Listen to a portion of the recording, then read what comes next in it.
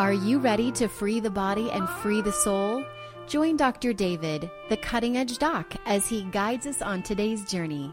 Here's Dr. David. Welcome, friends. Welcome to another edition of Freeing the Body, Freeing the Soul. I'm your host, Dr. David, the Cutting Edge Doc, and here on Freeing the Body, Freeing the Soul, we do in-depth interviews with individuals that are doing cutting-edge work in the areas of healing, spirituality, and social transformation. And I am very excited about today's show. I think this show addresses all three of those areas: healing, spirituality, and social transformation. And I've been looking forward to this show and having this in-depth conversation with my guest for a couple of months now. My special guest today is Dr. Benjamin Purkis, who's a licensed psychologist in the state of New York in the USA. And I have a tremendous amount of respect for Dr. Purkis. He followed his intuition and his love for helping people and his love for essential oils to develop a unique approach that he calls aroma freedom technique that is not only helping a lot of people to enjoy their life a lot more and reduce unnecessary suffering, but he's also has a gift for codifying information and organizing material, and he's developed a way in a short period of time to teach lay people how to do the technique. And from my experience of being exposed to Dr. Purkis's work, I think that a layperson can do a lot with what he has brought into the world, and I think a qualified professional in the healing arts could integrate this and even do more with it. So I'm very excited about today's show and introducing the world to Dr. Benjamin Purkis and to Aroma Freedom Technique. So I'm going to bring Dr. Purkis into the conversation now. Dr. Purkis, welcome to Freeing the Body, Freeing the Soul. Well, thank you, David. I'm really happy to be here. And ever since we started our conversation a couple of months ago, I really appreciated all the understanding that you have brought of neuroscience and spirituality and personal development, and that you were able to really see what I was doing and even helped me to see the broader context that it lies within. So I'm really excited to be here today as well.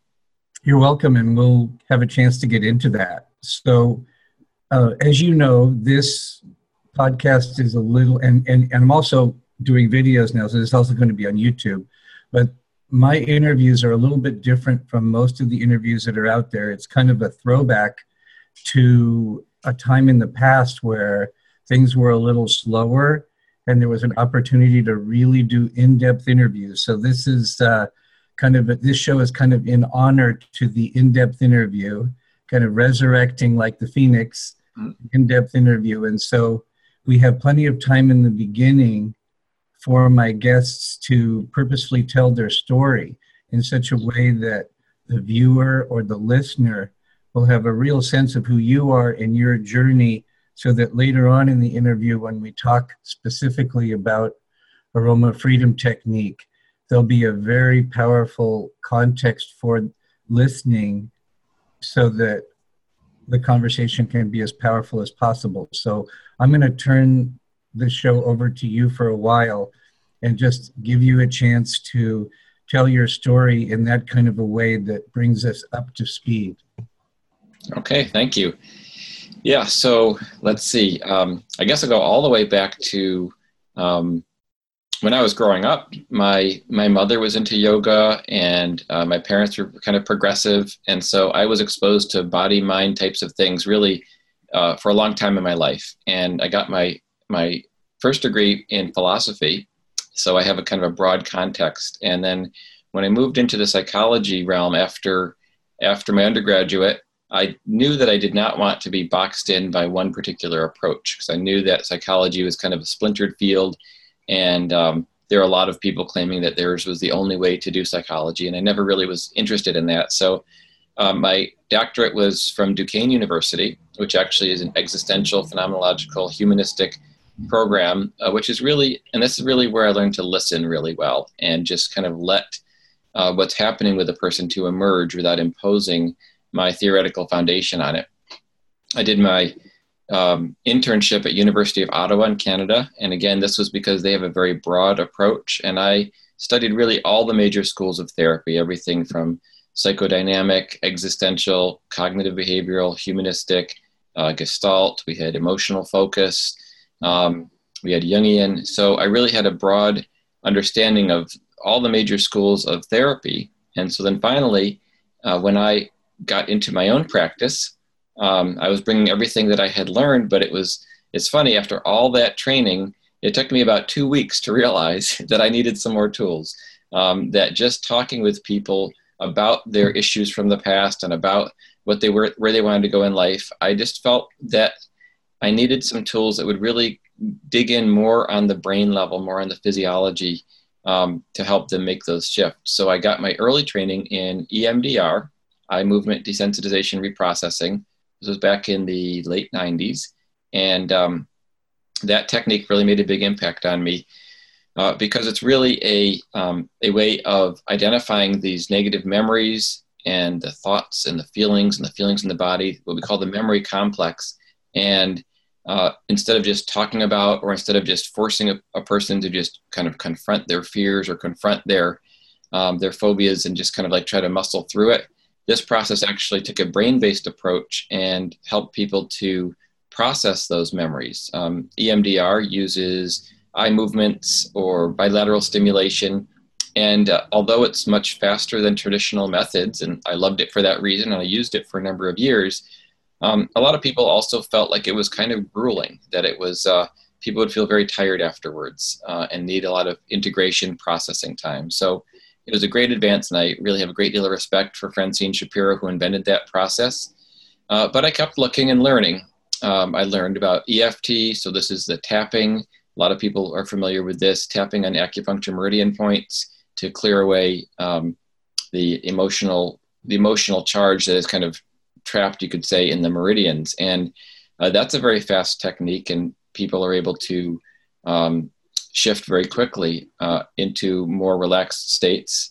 And a lot of the other things, I got into neurofeedback when I learned how we can actually program our brains directly to create different states of awareness, whether it's more focus or more relaxation.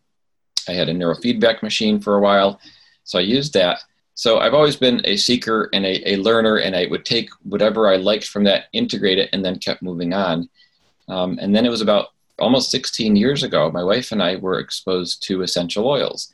We started using Young Living essential oils, and we just used them in our home, in our daily life, and they made a profound impact for people. So we would teach classes on how people could, maintain wellness with essential oils, body, mind, and spirit type things. And that just kind of grew. We became deeply involved with using the oils, but I felt like there was kind of a split in me, because I had my psychology practice, which I loved, and I also had our essential oils business, which I loved helping people, to use the oils to impact their lives. But I didn't quite figure out how to get them together. I knew that the oils were relaxing or they could be energizing, but I wasn't really sure how could I actually use it in my clinical practice, and there were some techniques out there that used oils where people would be laying on a massage table and for a few hours smelling different oils and having emotional releases. I never really resonated with that approach, mostly because it didn't really fit into my clinical model, where people were coming in for a little less than an hour sitting across from me, and I just didn't work for me to do it in a different way. And I learned kinesiology, muscle testing, and I was very impressed with different systems and ways that people could just very quickly and succinctly go and identify, for instance, where the person's energy got blocked, and release an emotion from that.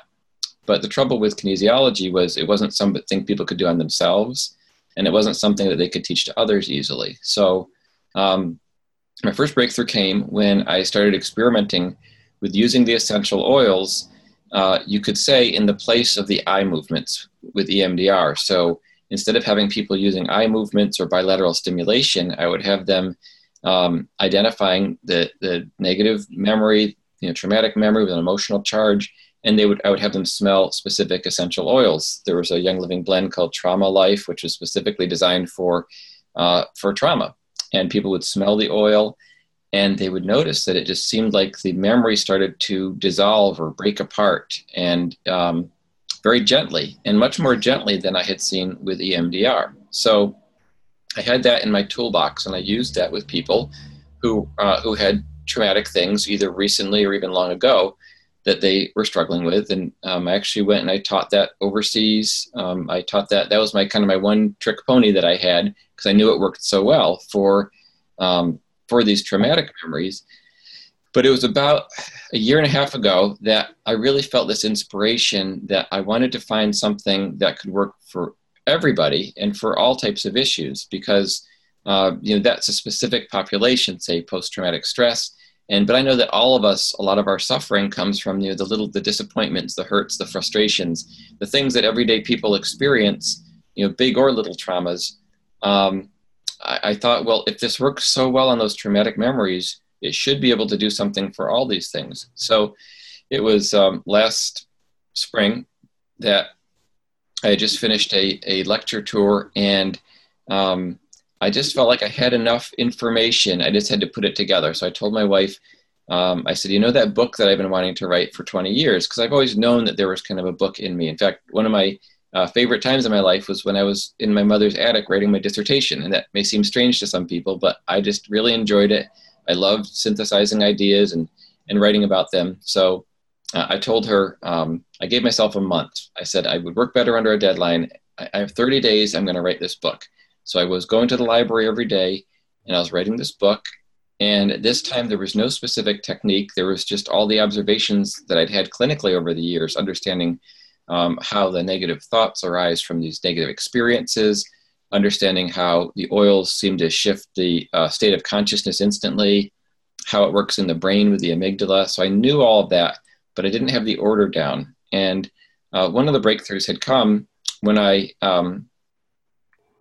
was reading a book on the inner voice. And the inner voice is something that people notice when they meditate. They notice that there's this inner dialogue that seems to always be occurring. And so I said, well, let me start there. And so I decided that the first part of the technique would be to set a goal for something that you want, and then to listen.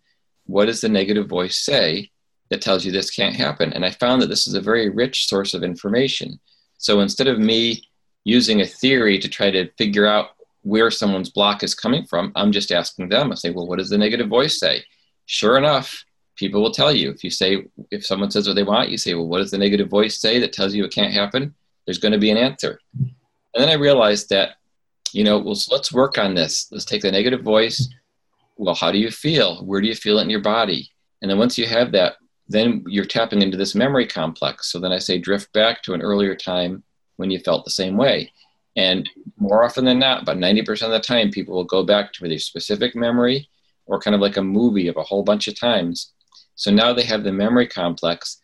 And then I say, okay, now we're going to smell the essential oils. So I decided on a blend of frankincense, because frankincense stimulates the pineal gland, and actually has some brain receptors that are specific to incensyl acetate, one of the components in frankincense, that relax. Lavender works on the opioid receptors, and vanilla oil also, there's some research on that for affecting serotonin and dopamine.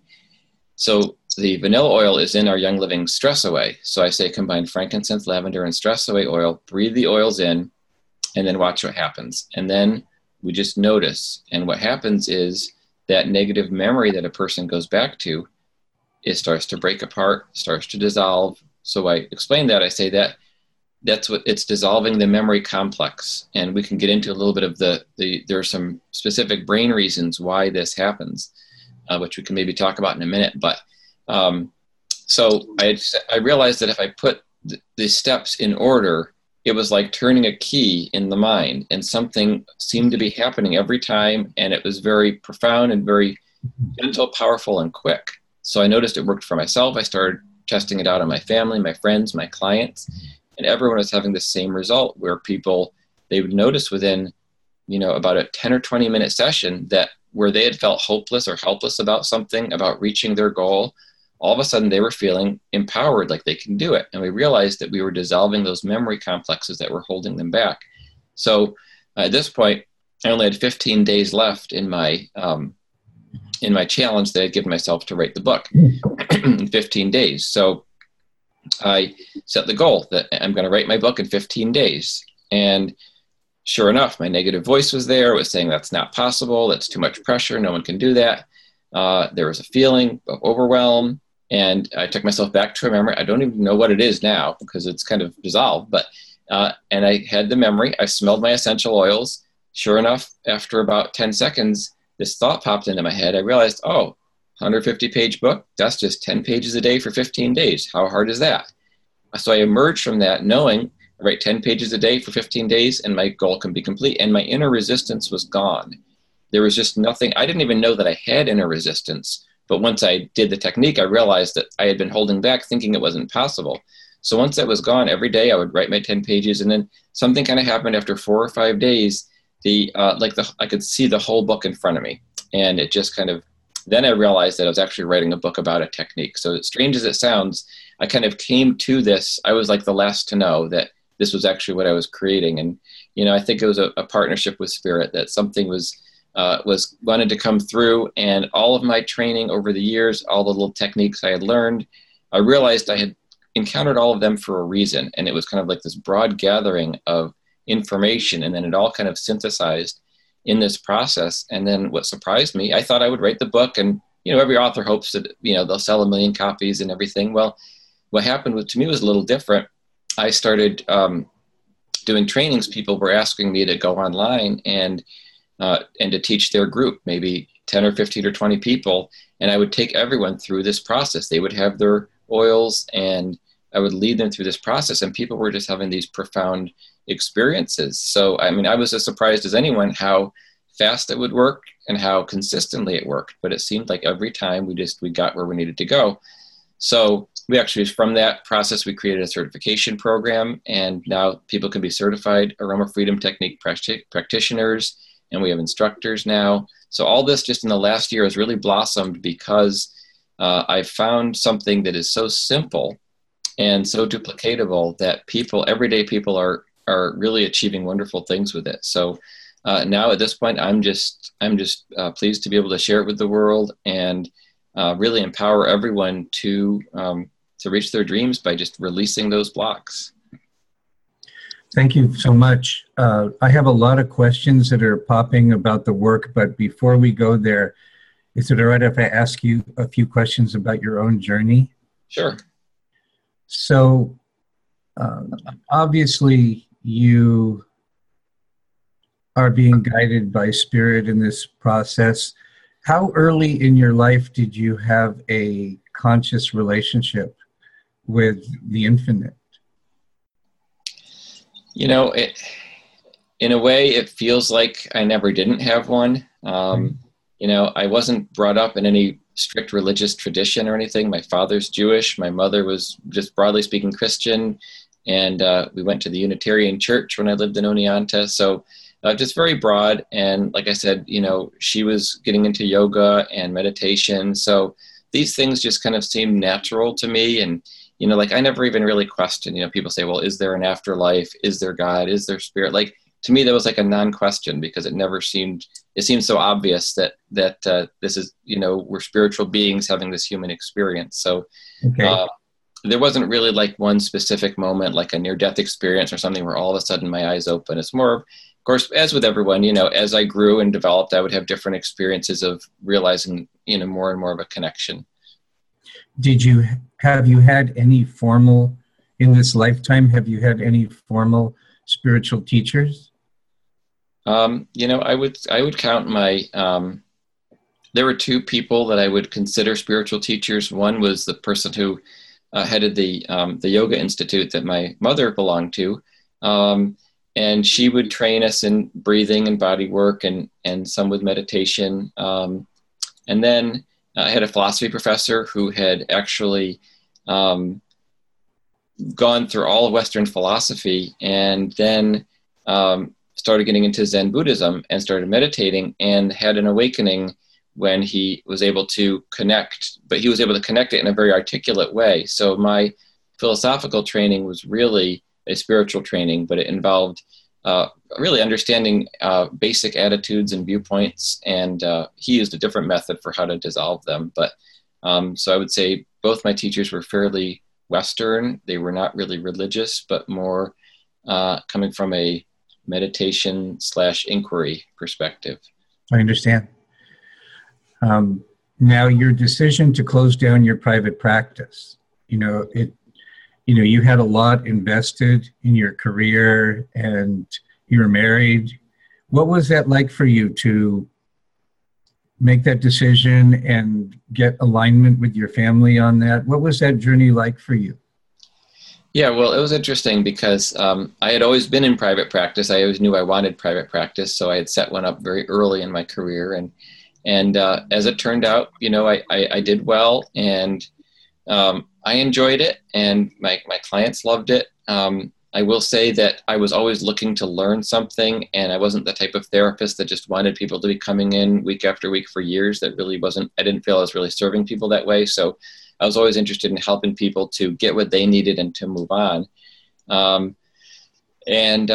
So actually my first shift came, I had shifted my practice to a video-based practice. This is actually before the book came out. We were already traveling, and so I shifted, and the laws, these days you can do telemedicine. So I was doing some video-based sessions and things like that. But it kind of surprised me. I found myself doing all these trainings and teachings with my Aroma Freedom technique, and I just felt like I was helping more people and reaching more people, and not just because there's more people on a call than one, but because those people themselves were starting to reach people. And when I'm seeing a client, I'm only helping one person at a time, and then they may or may not help anybody beyond that. So we actually moved out to Utah for the year because I realized all my work, most of my work was online. So we decided to move. But I do remember this moment when I was driving. I was driving the U-Haul. My wife was driving the van a day ahead of me, and I was driving the U-Haul, and it kind of something hit me. I realized I don't think I'm going to have a practice anymore. And I noticed that moment of fear, that kind of moment of, well, but this is how I've supported myself for 20 years. This is kind of my business model, what I'm used to. So I didn't really believe it at first. It was just kind of like this thought, like, has this shift really occurred? But over time, as my training business that I was building continued to grow, it just became clear to me that this was the new reality for me, was, teaching and training. And it's really a dream come true, because I always had wanted to be a lecturer, teacher, speaker. I always enjoyed that. And to be able to do that full time and to help people everywhere really was a dream come true for me and a fulfillment for me. So then the practice just kind of, it became clear that was not really a good use of my time. So I still will do sessions here and there with people, but I'm always looking for ways to do a session with someone in a way that's going to reach more than just that person. So doing a demo where other people are watching is more beneficial, because then not only is that person being helped, but the people who are watching will learn as well, or doing a podcast or something like this. Okay. Well, if it's all right with you, I'd like to segue into questions that pertain more directly to the work itself. Sure. Okay. So one of the things that I always like to know when I'm beginning to explore a new field or some new work is what it can do and what it cannot do. And also, and then also want to address the issue of that this work is going to be being used primarily by lay people, but it's also going to be incorporated into healthcare professionals' work, people who do different forms of energy work, body work, psychotherapy, different forms of spiritual counseling, coaching. And so I'd like you to address, as we begin the conversation, this part of the conversation, just to get some orientation. In your experience, what is this work good for? What can it do? What can't it do? what types of situations and people is it safe for lay people to work with? How do lay people know when they're getting in over their head? Let's just begin to create a Sure. safe and focused space for the work. Okay, great. And if I forget any of those pieces of questions, just remind me. But so one of the first decisions to make when I created this was who was I going to train in it. And of course, writing a book, first of all, means anyone who reads the book could give it a try, and that's beyond my control. And I remembered that Francine Shapiro, when she created EMDR, she made a decision to only train mental health professionals. You had to be a licensed, or at least a student or license of psychology, social work, chiropractic, something like that.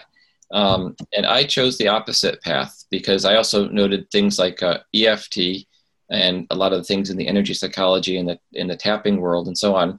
They go the opposite route and they train it as just a general lay technique, and anyone can learn it. So I made the decision that from my experience, it looked, I wasn't seeing things happening in it that gave me any cause to believe that people needed to have a degree to be able to do it. So I chose to make the training available to anyone.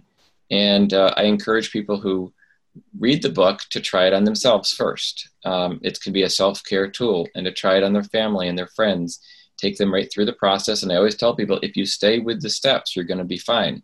The only time people get stuck is if they veer off the steps and they're not doing it as directed. Now, so it's something that anyone can do for themselves, family, friends. As far as incorporating it into therapy, absolutely. It's a great addition to any type of therapy because you can fold it right in. So if you're already a coach, let's say you're already working with people on setting goals, being accountable, this piece just plugs in to clear out the negative thoughts that are holding people back or from achieving those goals.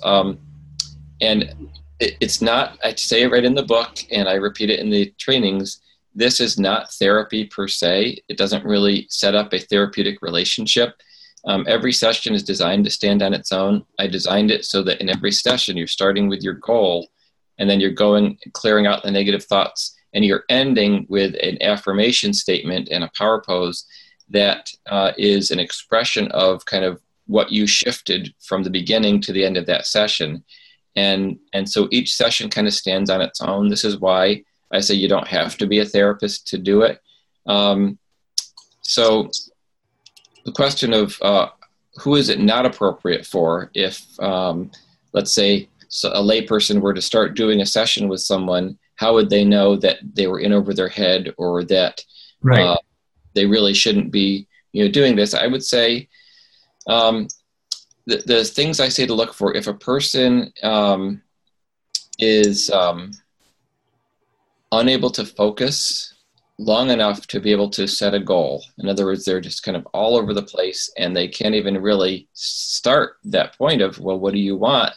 And they, instead of answering that, they just keep talking or keep emoting, then they're not ready for the process because you need to be able to kind of start with a clear enough head to be able to say, this is something that I want. So as far as referral to a professional therapist, that would be one key. Another would be if a person, they start the process and they just, their mind goes blank. They just can't hear any negative voice or they feel numb.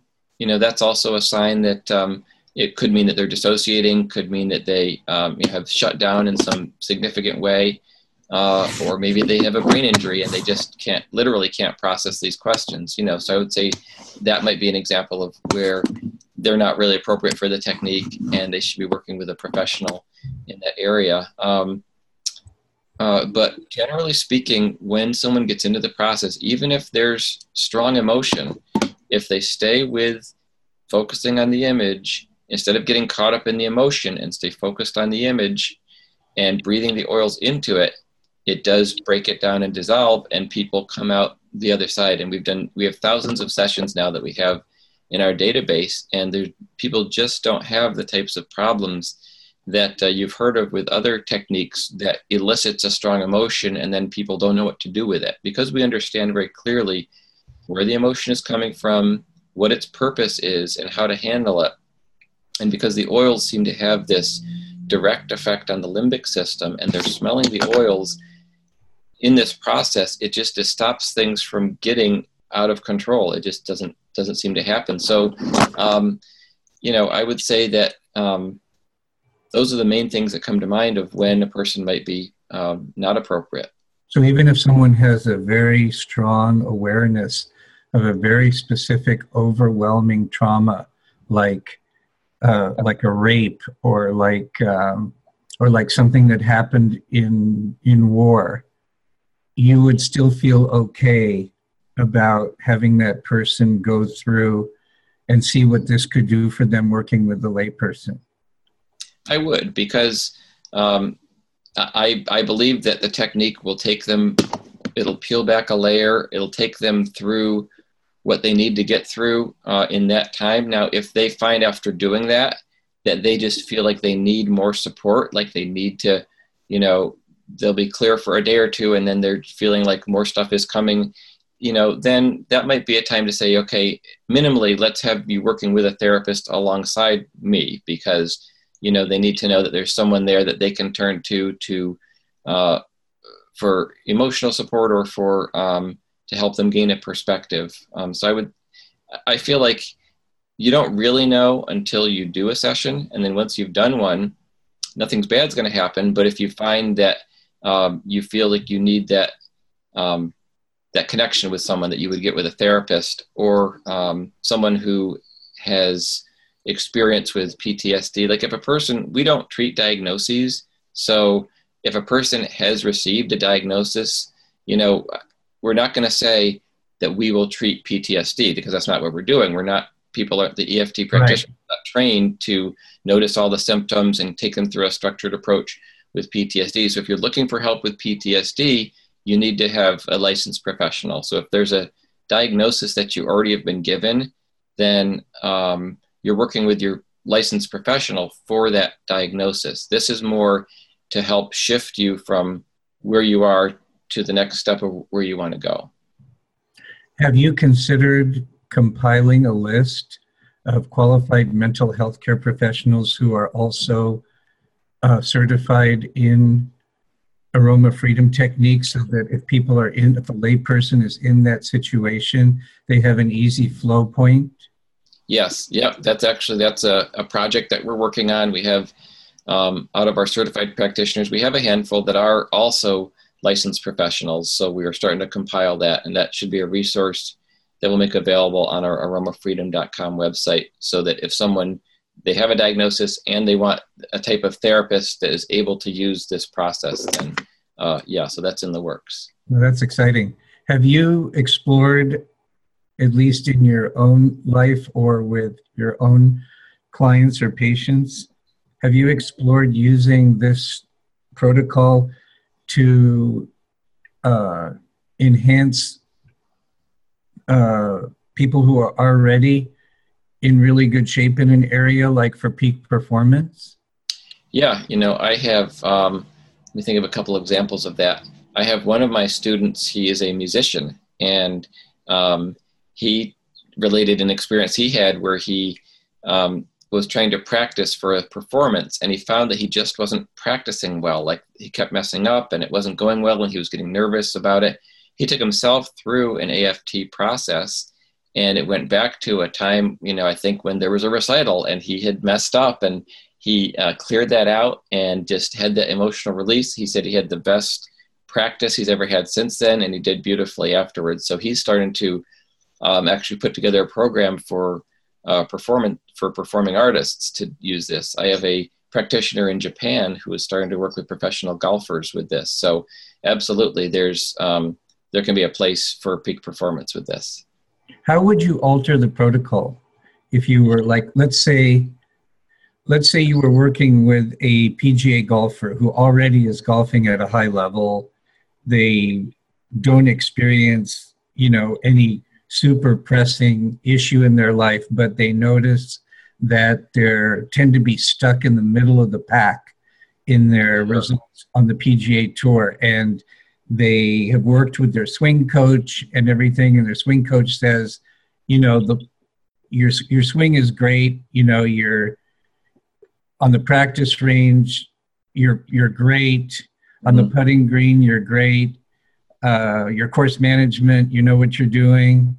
But there's something between where you're at and where the top echelon of players are at, and we don't know what that is. If that person came to you, would you have a way of working with them in the context of this work, and how would you alter the protocol, if at all? Yeah, well, absolutely. What's really neat with this process is that it's designed to basically enhance the growth process that we all experience every day. Every day we have the things that we want in life and that we are pursuing, whether it's our job, our relationship, our golf game, whatever it is. So no matter what the problem is, we always start with setting a goal. So in a case like that, it would just be a case of having a person set the goal. And the goal could be, for instance, if they've never hit below a 70 before, their goal would be to hit a 69 or a 65 or something like that. Or the goal, maybe there's a specific tournament coming up. Their goal is to win that tournament. So what's interesting, when you set a goal, this is what we learned from NLP and lots of other psychology sides of things. When you set a goal, it's going to trigger anything in you that disagrees with that. So we all have an identity that we have developed in our lives through growing up. So a golfer is going to develop an identity, an understanding of this is what I can hit, this is what I can't hit, here's where I do well, here's what I do poorly.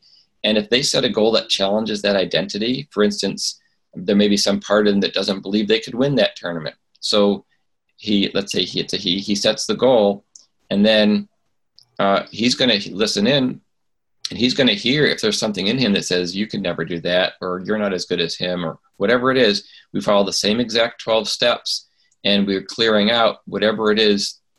The thing is that two different people setting the same goal will have completely different things that are blocking them. So in either case, you just start with the goal, and the goal could be very broad, or like a specific, let's say like winning the specific tournament.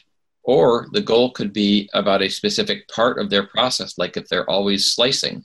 The goal could be whatever the opposite of slicing is, to hit it. So it could be a very small thing or a big thing. And if there's something, we're going to capture if there's something in them that's blocking from that. So the fact that the process is based on sort of a fundamental positive approach to the unfoldment of life, it lends itself to many different possible starting points without having to tweak the fundamental structure of the technique. Absolutely. And I think it's because it's actually based on how the human mind actually works. So right, that's what I meant. The fact that it's grounded in reality, that it's based on a theory of life and of how human beings function that is accurate. It's an accurate enough map. Yeah. That it doesn't have to be tweaked a lot. Yep, absolutely. And for those of your listeners who have done any philosophy, even the whole structure of consciousness is what we call intentional, which means that nothing exists until we intend it in the world. And so this is whether it's seeing things in the world, or human beings are always creating projects. We're always projecting ourselves into a future, and that's how we get from here to there. If I wanted to become a doctor, I have to project that future and then move towards it. So because we're always doing that, we're just taking this process, and we start with, that's a given. You want something, you're going to be projecting towards something. And then we go through and find out what's blocking. Right. And so that's exciting that it's an elegant enough model that it doesn't have to be, there are not a lot of like special case kind of corollaries. That's a good omen in terms of like, it's very parsimonious, it's very elegant. So that's a good indicator that you're onto something. Have you experimented with the pros and cons of trying to do the work in a group or quasi-group setting? Yeah. So when I first created it, I imagined it as an individual or one-on-one. And then I did it in some small groups. And what's interesting in a small group or even a large group is that as the practitioner, I'll say, I may not know what everyone's goals in the group are. So everyone is writing down and they're kind of tracking their own process. So let's say there's 10 people or even 100 people in a group. I would be just guiding them, identify your goal, identifying how possible it feels, and then what's the negative thought. So it's more like almost a guided meditation. You could say I'm guiding people, instructing them what to look for in their own process.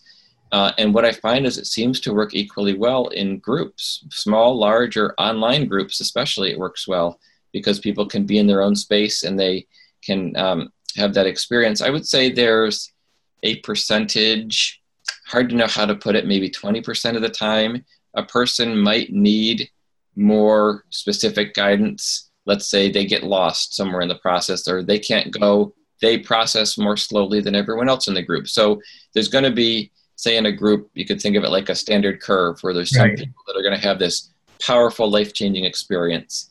There's going to be a lot of people that are going to have a good experience, and there's going to be a few people that it just wasn't right for them. They just either couldn't open up in the group, even though you don't have to share what your process is in the group.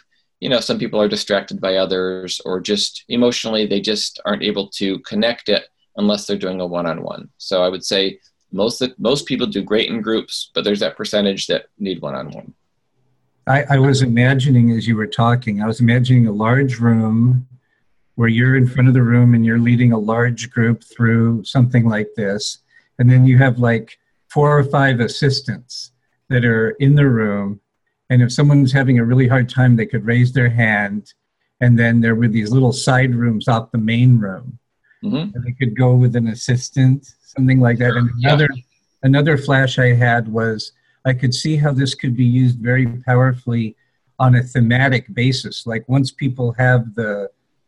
they're not beginners at the technique anymore, and you know they don't need any individual coaching, I could imagine, say, a group of 500 of us getting together virtually for a particular gathering, and we have an agreement before the gathering that this gathering is going to be focused on X, world peace or vibrant health or financial abundance or something like that. And we have that agreement, and then we get the group synergy of all these hearts and minds and bodies together, and then you're guiding us through this. I just almost saw it as a powerful catalyst, not only for personal transformation, but also for cultural transformation. Yeah, absolutely. Just to respond to a couple of those things, we do have something called the immersion experience, where we will do an introduction to this process, and then we have everybody actually goes into pairs and they give and receive the AFT process so that they really get comfortable. They get to receive a session and they get comfortable giving a session. And then we have instructors that go around and can answer questions and make sure everyone is getting the process correctly. And then we do a group clearing, same thing. If there's people who need individual help, they can. But this other piece about having themes, we do that a lot. We do that in the certification program, and at other times I'll lead a webinar on a specific topic, like maybe around Valentine's Day, I'll do one on love. And so we're talking about the experiencing love or being in a harmonious relationship or something like that. So we might kind of set a broad theme. And then what's nice is we can get some discussion going and people can start sharing what their goals and hopes and dreams are. That might trigger other people to realize, oh yeah, I want that too. Or, I want it this other way. And then also we allow people, they don't have to, but if they're able to share what the negative voice is saying, and it helps other people realize, yeah, other people, they have those negative voices and doubts too, or here's the feeling. So, and then there's this kind of that intangible also, like you say, there's a group energy, but it's very, very profound when there's all this clearing happening. And then at the end, especially, it's kind of exuberant because everyone goes into what we call the power pose, which is after they've released the negative voices, there's no more negative voice now. They have their positive voice of where they want to go. We have them smell oil and they get into a power pose, which is kind of like this. It's arms up, either chest out or arms just up. And that comes from the research from Harvard University, Amy Cuddy, where she found that standing for 2 minutes in a power pose, like I was showing you, will raise testosterone and lower cortisol. So it puts us in a confident but relaxed place, which is just where you want to be. That's kind of that zone. So we end the process and we're smelling an essential oil. Like I love the Young Living Transformation or Believe oil, and or even simple lemon oil works. And when you're smelling the oil, we're also pairing the oil with the feeling you have now, because the brain always works by association. So we're forming a strong association between the smell and that good feeling. So when everyone in the room is doing that, it's very exuberant to see people just feeling so good afterwards. What you're describing for me personally is very exciting, because I have a firm belief that for many reasons, the synergy of individual work and group work is really where we're going, and for many reasons. And I'm very excited. Look forward to speaking with you off the air about how I might be able to become a more active part of that, because I think that at a community level right now is really viable, and it's really what's needed. And I think the technology exists to pull it off and to make it very cost effective for people, because that's an issue for many people these days. I mean, I could see, 500 people coming together online for a very nominal fee. Yeah. Very nominal, and still, you're able to support your family and do what you need to do. It's very exciting to me.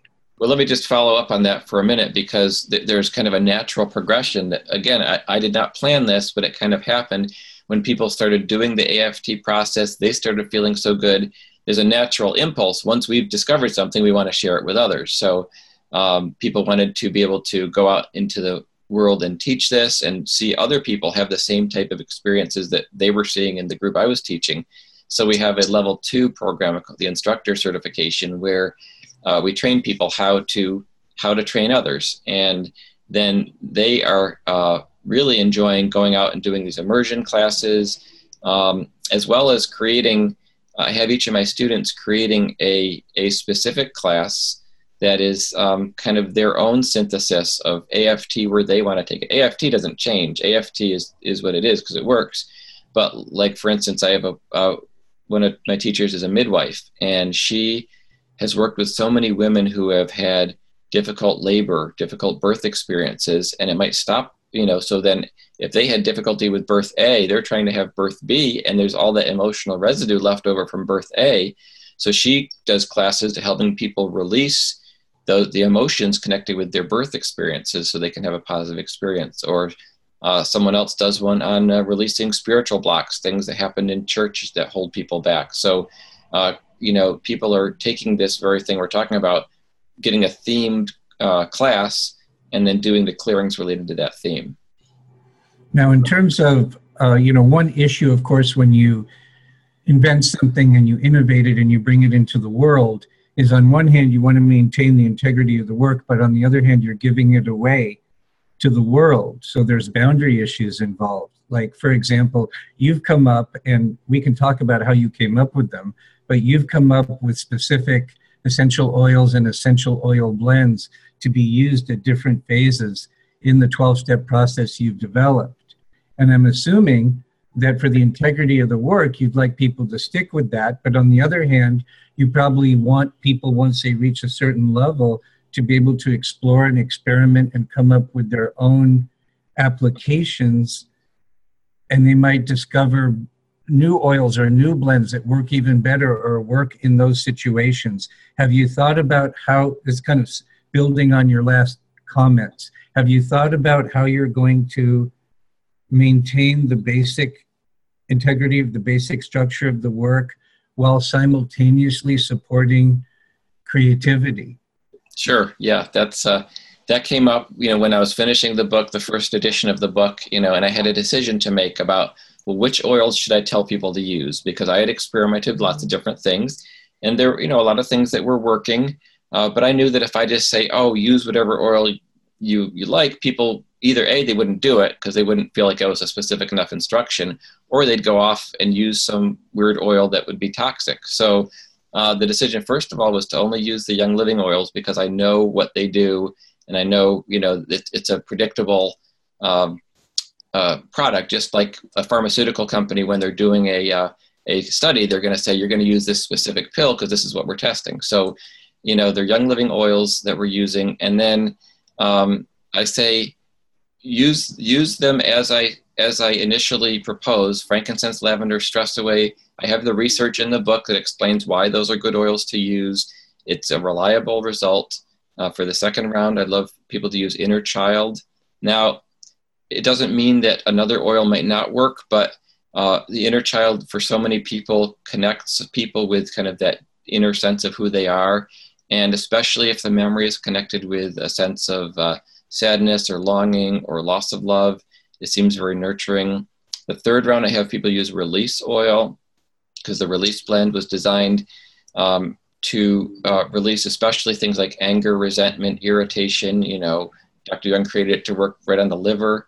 And now, so I have kind of my recipe, knowing that sometimes it might come in reverse, and their anger might come first, and then their sadness might come after. I can't predict how it's going to happen, but I say, here's the palette of oils that I know from experience. If you use these oils, you're going to get where you need to go. But then I do tell people, you learn the technique as it is, and when we do the certification, we have people do it as we teach it. And then once they've mastered it and they know they can do it that way, I say, but we are infinite beings. And so, if you're sitting there doing your process and the surrender oil comes into your mind, or the inspiration oil comes into your mind, and it's sitting right there in front of you, grab that and smell that. And, ultimately, we're just guiding people back to their own intuition. And a person might intuitively get a feeling like, I really need that cinnamon oil right now because for whatever reason, I just feel drawn to it. So learn the technique first. Once you're familiar with the technique and you're doing it effectively, then you can improvise. Okay. Well, let's talk about your relationship with Young Living. Young Living is a company that produces high-quality essential oils. It's been around for several decades. It's a network marketing company. And what is your formal relationship with Young Living? And is Young Living interested in working with you to develop a low-cost kit for people that want to do aroma freedom technique? I think it would be good to be completely transparent about your relationship with Young Living and the whole network marketing conversation, because it's going to come up, so we might as well just talk about it. Tackle it head on. Thank you for asking that question, because people do sometimes, they make assumptions or they wonder what's going on. So right. So my wife and I, we enrolled with Young Living about almost 16 years ago. And for us, we weren't really looking for a business. It was just something we came across and we liked how they worked, so we used them. And then over the years, different people would say, oh, well, what about this company or that company? Or for us, it wasn't really about that. Young Living, our relationship with them, so we're distributors. We're platinum distributors, and so we have a downline. We have a group of people that we help with the business of Young Living and enrolling them and so on. And then back in 2006 was the first time, and then since then, many times, Young Living has hired me as a trainer to come to the convention, or they sent me to Japan and other places to teach to Young Living people about how to use the oils for emotional balance or for brain health or for different things that I've done. I'm not an employee of Young Living, though, so there's not a formal relationship beyond just being an independent distributor. But I have had conversations with them because I work with so many, especially since Aroma Freedom Technique came out. I'm working continuously with other people who are using Young Living who are not in my group. So I'm not getting specifically any compensation for the fact that they might get the Young Living oils. So the relationship is really based on loyalty and trust as well, because I've been to the farms and I've seen, how they preserve the quality of it. And I've seen, what some of the other companies, may claim or not. There's a lot of debate out there about who's doing what. But I feel very confident that Young Living is the only oils that I'm recommending for this because of the quality. So another question it'll come up, so I'll just mention it here. People will say, well, have you ever signed up any of your clients, your psychology clients? I don't have an active psychology practice now, but for many years I did. And what would happen when I would be talking about oils, maybe do a process with them and they really liked it, I would encourage them to come to a class. And that was a different context. So I was getting them, I wasn't spending time in my therapy session signing them up or teaching them how to grow a Young Living business. I would say, well, we're doing a class next week. Why don't you come there? And then it's a different context. Then it's a group of people all learning together how to empower themselves. So that's how I handled that issue. And that's always worked really well for me. And I encourage people out there, if you're a practitioner, a psychotherapist or something like that, it's kind of a personal ethical decision in my view. If you are able to have discernment and, bring people in who can benefit from it, who can learn the information and use it themselves, then that's fine. But, in my view, I'm kind of no longer in that doctor-patient relationship with them once they're using the oils. So I don't know if that answered all your questions or not. So just to recap and clarify, your fiduciary connection with Young Living so far, I hear, is there's two aspects of it. One is you get an income as a distributor based on the volume that moves through your group.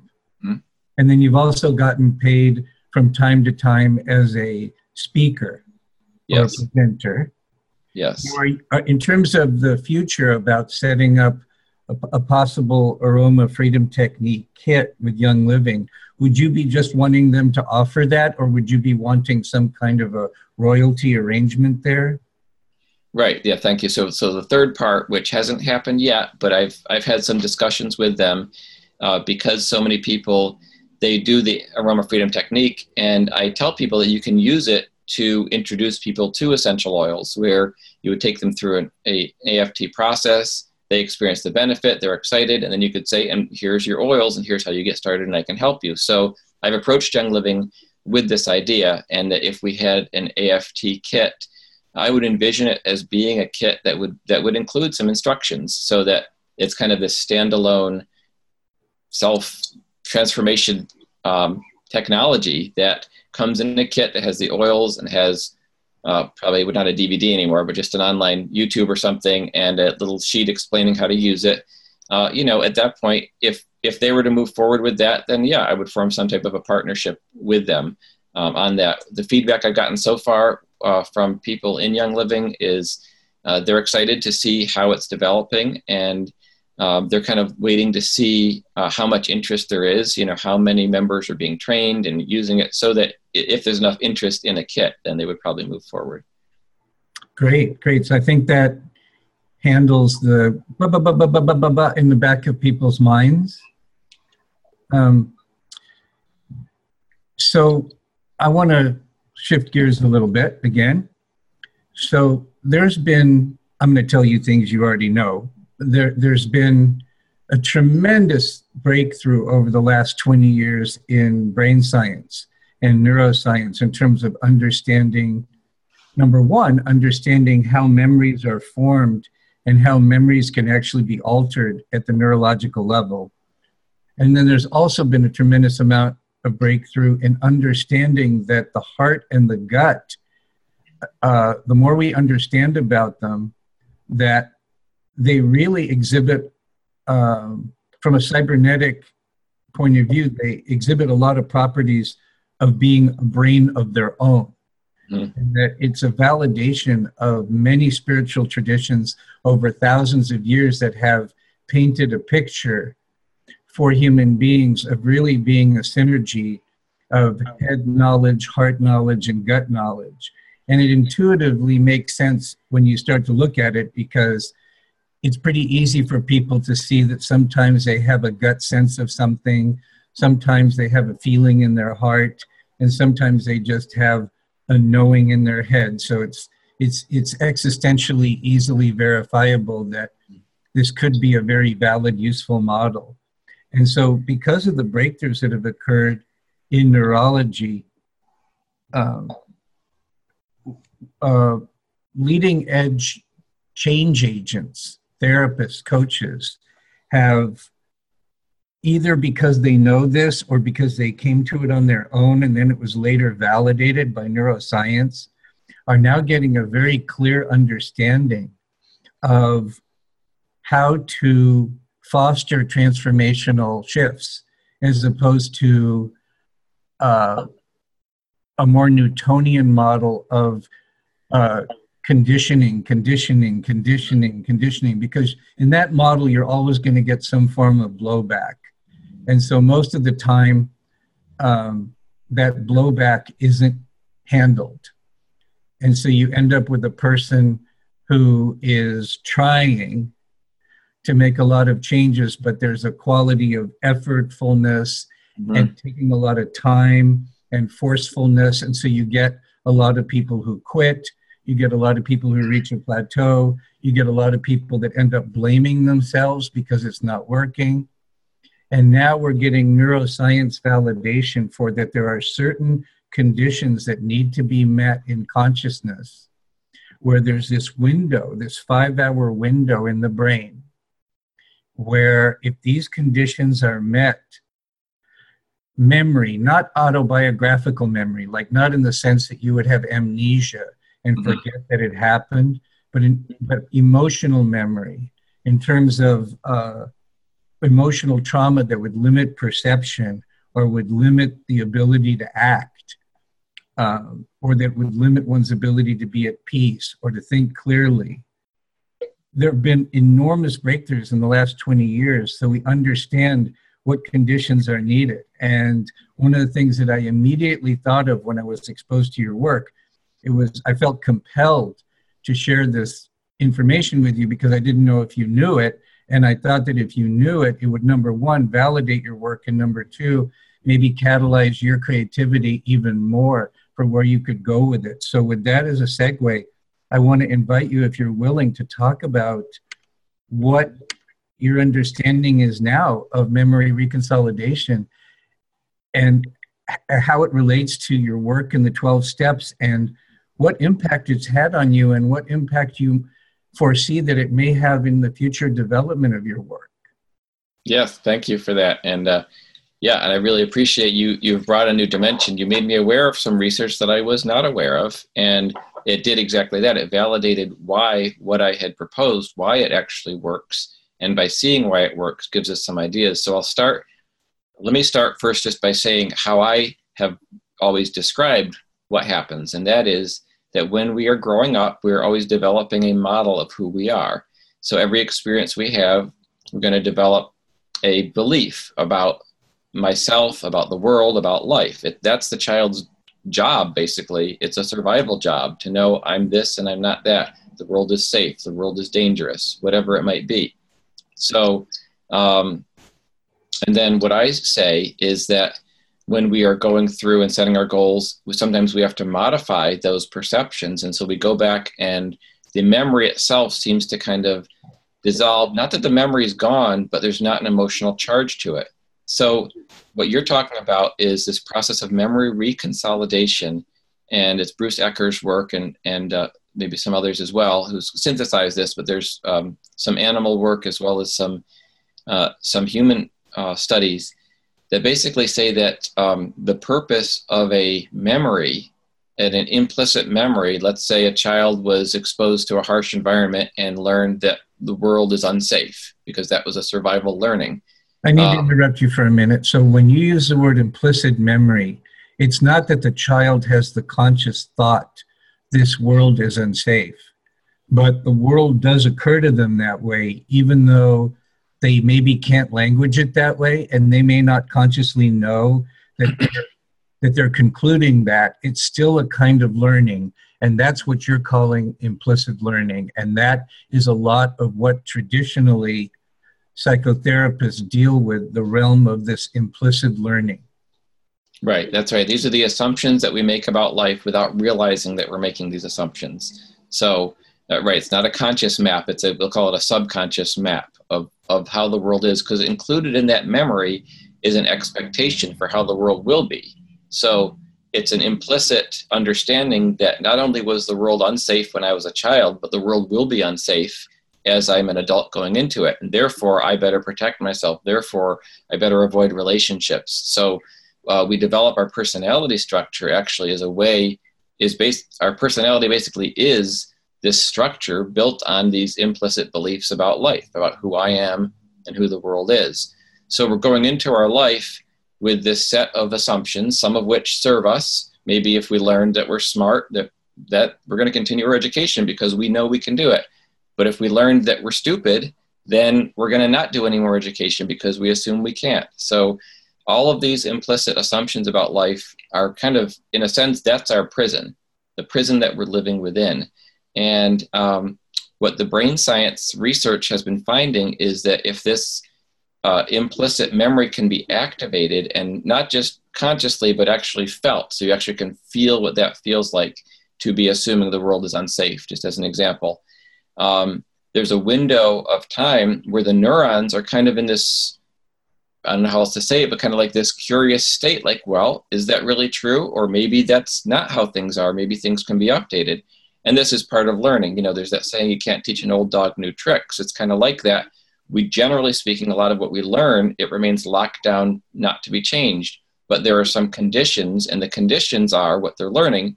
The conditions are identifying the structure of the thought process along with how it feels and how it feels in your body when you have that. So with my 12 steps, that's step 2, 3, and 4 is the thought, the feeling, and the feeling in the body. Totally not even knowing this research. This is what was so interesting when you sent me those articles, because I was creating those conditions for change by doing the thought, the feeling in the body, and then the memory, all those together. Now what I was doing and what I do is I then take the next piece, which is what's called the mismatch. When that learning is activated, if you can then somehow realize that that's actually not accurate to how the world is now, your brain will rewire and they'll say, okay, I guess that's not accurate now. I guess it was dangerous then, but it's safe now because now I can feel this experience of safety. And so I guess it's no longer accurate to say that the world is dangerous because there's times when I'm safe. And what I do is by smelling the essential oil, and it's triggering those smell receptors, which can trigger either an alarm response or a relaxation response. By triggering those feelings of calmness, it disconfirms that implicit understanding that the world is dangerous. And so that whole thing kind of breaks apart. And then there's an opportunity to reprogram.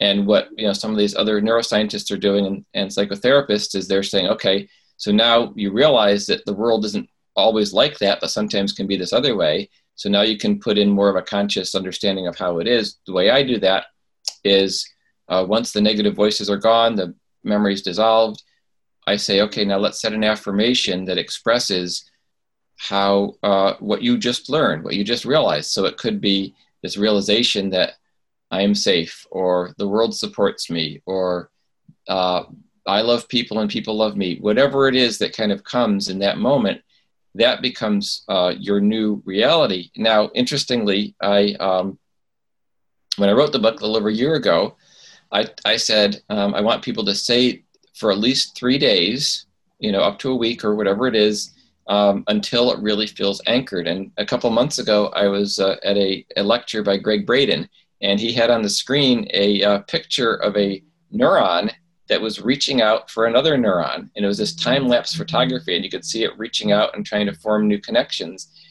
And he said, the scientists have discovered it takes 3 days for a new neural pathway to become hardwired. And I thought, wow, well, so I had been telling people, this is my intuition that was telling me, tell them to do it for 3 days. And now the science is saying it takes 3 days to wire it. But another thing that I always tell people, a lot of people like to use affirmations. And affirmations, going back to Louise Hay and other people, a lot of people use them and they can be very helpful. An affirmation is basically a statement of how you would like to believe. The idea being that if you say it often enough, it's going to rewire your brain. And then people got more sophisticated. They said, well, you need to say it with feeling and with conviction. That's true as well. The more feeling and conviction you can say it with, the more likely it is to rewire. And my perspective on that is that affirmations are good, but if you haven't cleared out whatever the opposite of the affirmation is, the negative thoughts in your head that are telling you that's not true, there's going to be this fight happening in your brain. So you are affirming I am abundant, And then your back of your brain is saying, yeah, but you're in debt. And you say, no, I'm affirming that I'm abundant. And the back of your head is saying, you're not worth it. So it's this constant fight. What we do with the Aroma Freedom is we clear away the negative voices. And we literally go until there is not a negative voice. When you say, I am abundant, your brain is just like, yeah, just like there's nothing arguing against that. So then you're in kind of a fertile ground then you can plant the seed of, here's my affirmation that I want to rewire in that direction. That is so beautiful, and it's so elegant. And it matches my experience of, I think where people get in trouble with affirmations is like you're saying, when they use it in a forceful way, like a sledgehammer. Mm-hmm. Whereas I think it's much better to use it as a exploration of a possibility. And either you resonate with it or it brings up the opposite. And then you need a way of being and working with the opposite.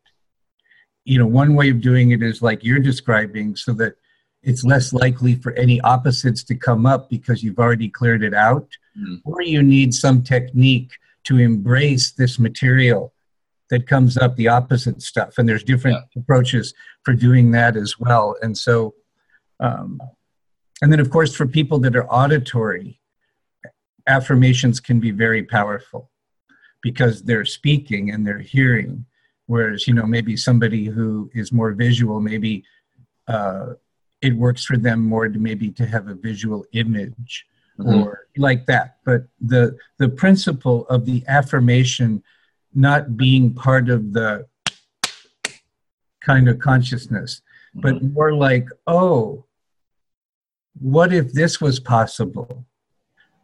Like a probe, like trying this on for size, and then tracking your own experience in the body, in the belly, in the heart, in the head, and seeing if it resonates, or using it as a way to expose the resistance and then welcome the resistance and then have ways of working with that. I really think that meta model is the key to handling what people call resistance in an artful way. And the structure of your approach, where you start with a goal and then it brings up the resistance, and then you work with the resistance in this mindful, compassionate way, you're already embodying what I'm saying. And, there's a profound wisdom and sophistication to your model that, most lay people will not appreciate, but that's totally okay, because that's not the point. Yeah, I'll also mention that there are two main states that an organism can be in. They can either be in a growth and learning state or a defense and withdrawal state. And that's true whether you go back to a single-cell protozoa is going to be swimming around in the soup until it encounters, looking for food, we'll say, or warmth or whatever it likes, until it encounters something, a poison or a chemical or something, a virus, and then it retreats. So we're all of us, single-cell organisms all the way up to us, are in that same boat. And look at a child. I use the analogy of a child that first learns to crawl, and the child is just crawling wherever they can, right? It's this drive we have for exploration of our environment and just to kind of see what life's about. And they go until they encounter something that pushes them back, whether they hit a wall, they can't go any further, they touch a hot stove and they recoil, something happens, or they get yelled at and they pull back. And so then there's this interplay between growth and learning or defense and withdrawal. So what happens is in life, we have all these experiences and we kind of reach the limit of what's going to cause pain. And then we pull back. So we kind of have this map of like, if I'm within this boundary, I'm safe. But if I go beyond this boundary, then there's danger. So then there's, so what we're doing is we're saying, okay, well, let's try. And this is where you had mentioned the heart wisdom. I hadn't put it this way until you kind of cast what I was doing in a different light. And you said, well, we're really kind of starting from the heart. I mean, the subtitle of the book is about realizing your heart's desire. Like my heart's desire was to write a book. I had always known I wanted to write a book. Not everyone's desire, but that was mine. And so because I had that, then whatever the thoughts were in my head that said that's not possible, are holding me back from that. So we all have this this heart's desire, and that's really where we need to start, because if someone just makes up something out of the blue, oh, I want to make $1 million. Well, that may not be what they really want. They may really want a loving relationship, or they may really just want peace. So it's important that people start from this sense of what they want, and then we work with, like you said, we work with the resistance that we become aware of. I pull from a lot of different, that could be a whole other discussion, cataloging all the different psychological theories where each one of them fits in this. But I did study with someone who has studied with Eugene Gendlin, who developed focusing, and a lot of the somatic psychotherapy concepts would start with, for instance, visualizing a person and then, or saying something, and then scan your body and notice where you feel any tension or tightness. So if I say visualize your parents right now, and how do you feel in your body when you visualize them and you feel some pain in your heart, or you feel some knot in your gut, that's telling us that there's something within you that freezes up when you imagine that. And now, so we have a way, there's lots of methods, but so AFT, we would then, okay, so we would work with that to find out what is resisting, because that's that part of you that is not in growth and learning anymore, but is in that fear and withdrawal. So just one last piece on this. I know it's a long-winded answer, but so many people have issues related to learning because almost everyone has a bad school experience story they can tell. For some people, it's because maybe at that time they should have been labeled learning disabled and given help, and they weren't, and or they couldn't keep up with the class, or maybe they did great in class, but they felt awkward socially. They had some experience in their school years that caused them to pull back in some ways. So I always encourage people to ask questions related to, well, what was school like for you? And because a lot of people stop learning, and now technology is moving so quickly that a lot of people who did fine with a certain level of technology are feeling like, I can't learn one more thing. I can't master Facebook. I can't master YouTube. I can't, whatever it is. We work with stuff like that, and we say, okay, well, let's set a goal of being able to set up your Facebook account, or whatever it is. Clearing out and very often we'll go back to a childhood memory of some time when they couldn't learn something. Clear that out, put people back in a growth and learning process, and they're just like, okay, if I don't understand, I'll ask someone who does, and I'll figure it out. Like, the attitude shifts into one of no big deal. It's great. So I'm feeling it's probably good to start to move this conversation to a close. But I would love to, if you're willing, I'd love to sometime soon have a second conversation with you, where Sure. we do a few things. One is we actually can use me as a guinea pig, and we can actually do a session so people find out how quick and easy it is. Mm-hmm. And then also, the more we're talking, the more excited I'm getting about a much broader conversation. And that would be the ontological and sociological implications and potential applications of your work. Because I think if you extend the foundations of where you're coming from, it has some pretty far-reaching and powerful implications for the possibility of human beings and for the possibility of human community and human society. And if you're willing to go there, I think that could be a really juicy conversation, especially in the context of people having a taste of the work. Yeah, absolutely. So first of all, yeah, I'd be happy to do a session with you, right? So everyone can see how quick it works and how simple it is. And then I do think about that all the time. What would it be like if everyone realized that the things that they want in life, they can actually, doesn't mean that it's a guarantee that everyone can get everything they want, but it means they can move towards it. They can take the steps in that direction instead of procrastinating, or instead of feeling, oh, that's out of reach for me. What would happen if people in a frustrated relationship realize there's steps I can take to actually get this moving in the right direction? Or if they're feeling stuck in their career, there's actually a step I can take to release my energy so I can move it in the positive direction. So yeah, the implications are broad, and I'm just thrilled with the opportunity to share it with the world. And then also I do want the mental health field to learn about this and learn how to integrate, because no guarantees, but I've had people tell me that one session did more for them than 10 years of therapy. I'm not saying it's always the case, but people need tools, and I would love nothing more than to see the professionals working with people use whatever part of this makes sense in their context to just help people move quicker. And I think that, humanity, to speak idealistically for a minute, humanity can be moving into a new age beyond survival is really what we want. We want to get beyond survival to actually where people are actualizing their dreams and they're living at a higher potential. I call that thrival. Nice.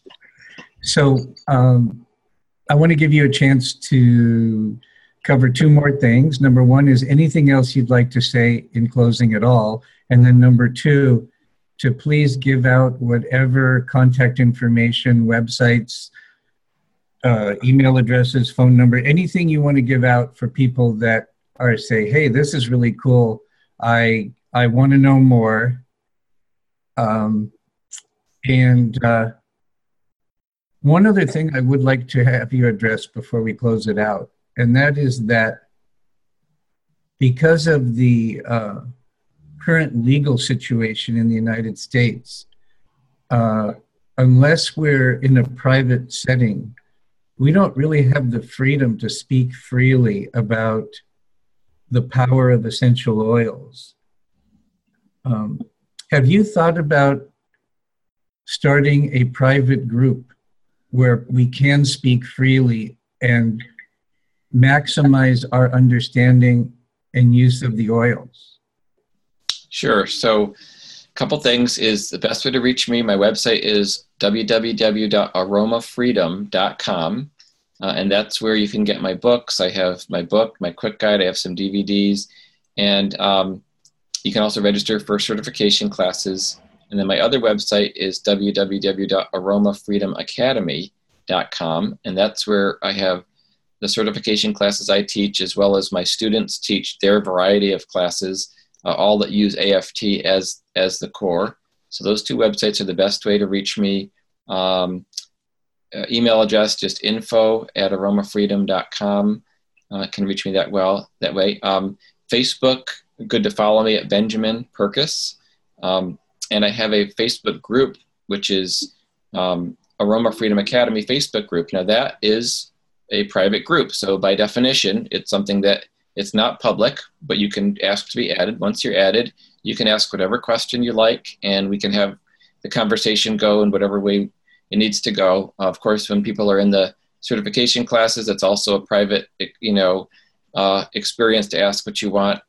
And I did start for mental health professionals, there's a Facebook group called AFT for Mental Health Professionals. And this is for the mental health professionals to have that conversation about how might we use it with particular diagnoses. Because just as a reminder, AFT is not a therapy in itself. It's not, diagnosing or prescribing or meant to be used for any specific mental diagnosis. But if you're a trained professional, you can integrate it in your work with clients. So I'll just put those things in there. Great. Any last words, or are you feel complete, or? I'm complete. I'm just glad to have the conversation. I want to thank you, David, for all the work you do to enlighten humanity, and just let me know. Be happy to work with you again. And anyone else who's listening, I hope you get great benefit from this, and please reach out if you have any questions. Thank you so much, Dr. Purkis. Oh, you might want to spell your last name for people. Oh, thank you. So it's Purkis, P-E-R-K-U-S, Purkis. All right.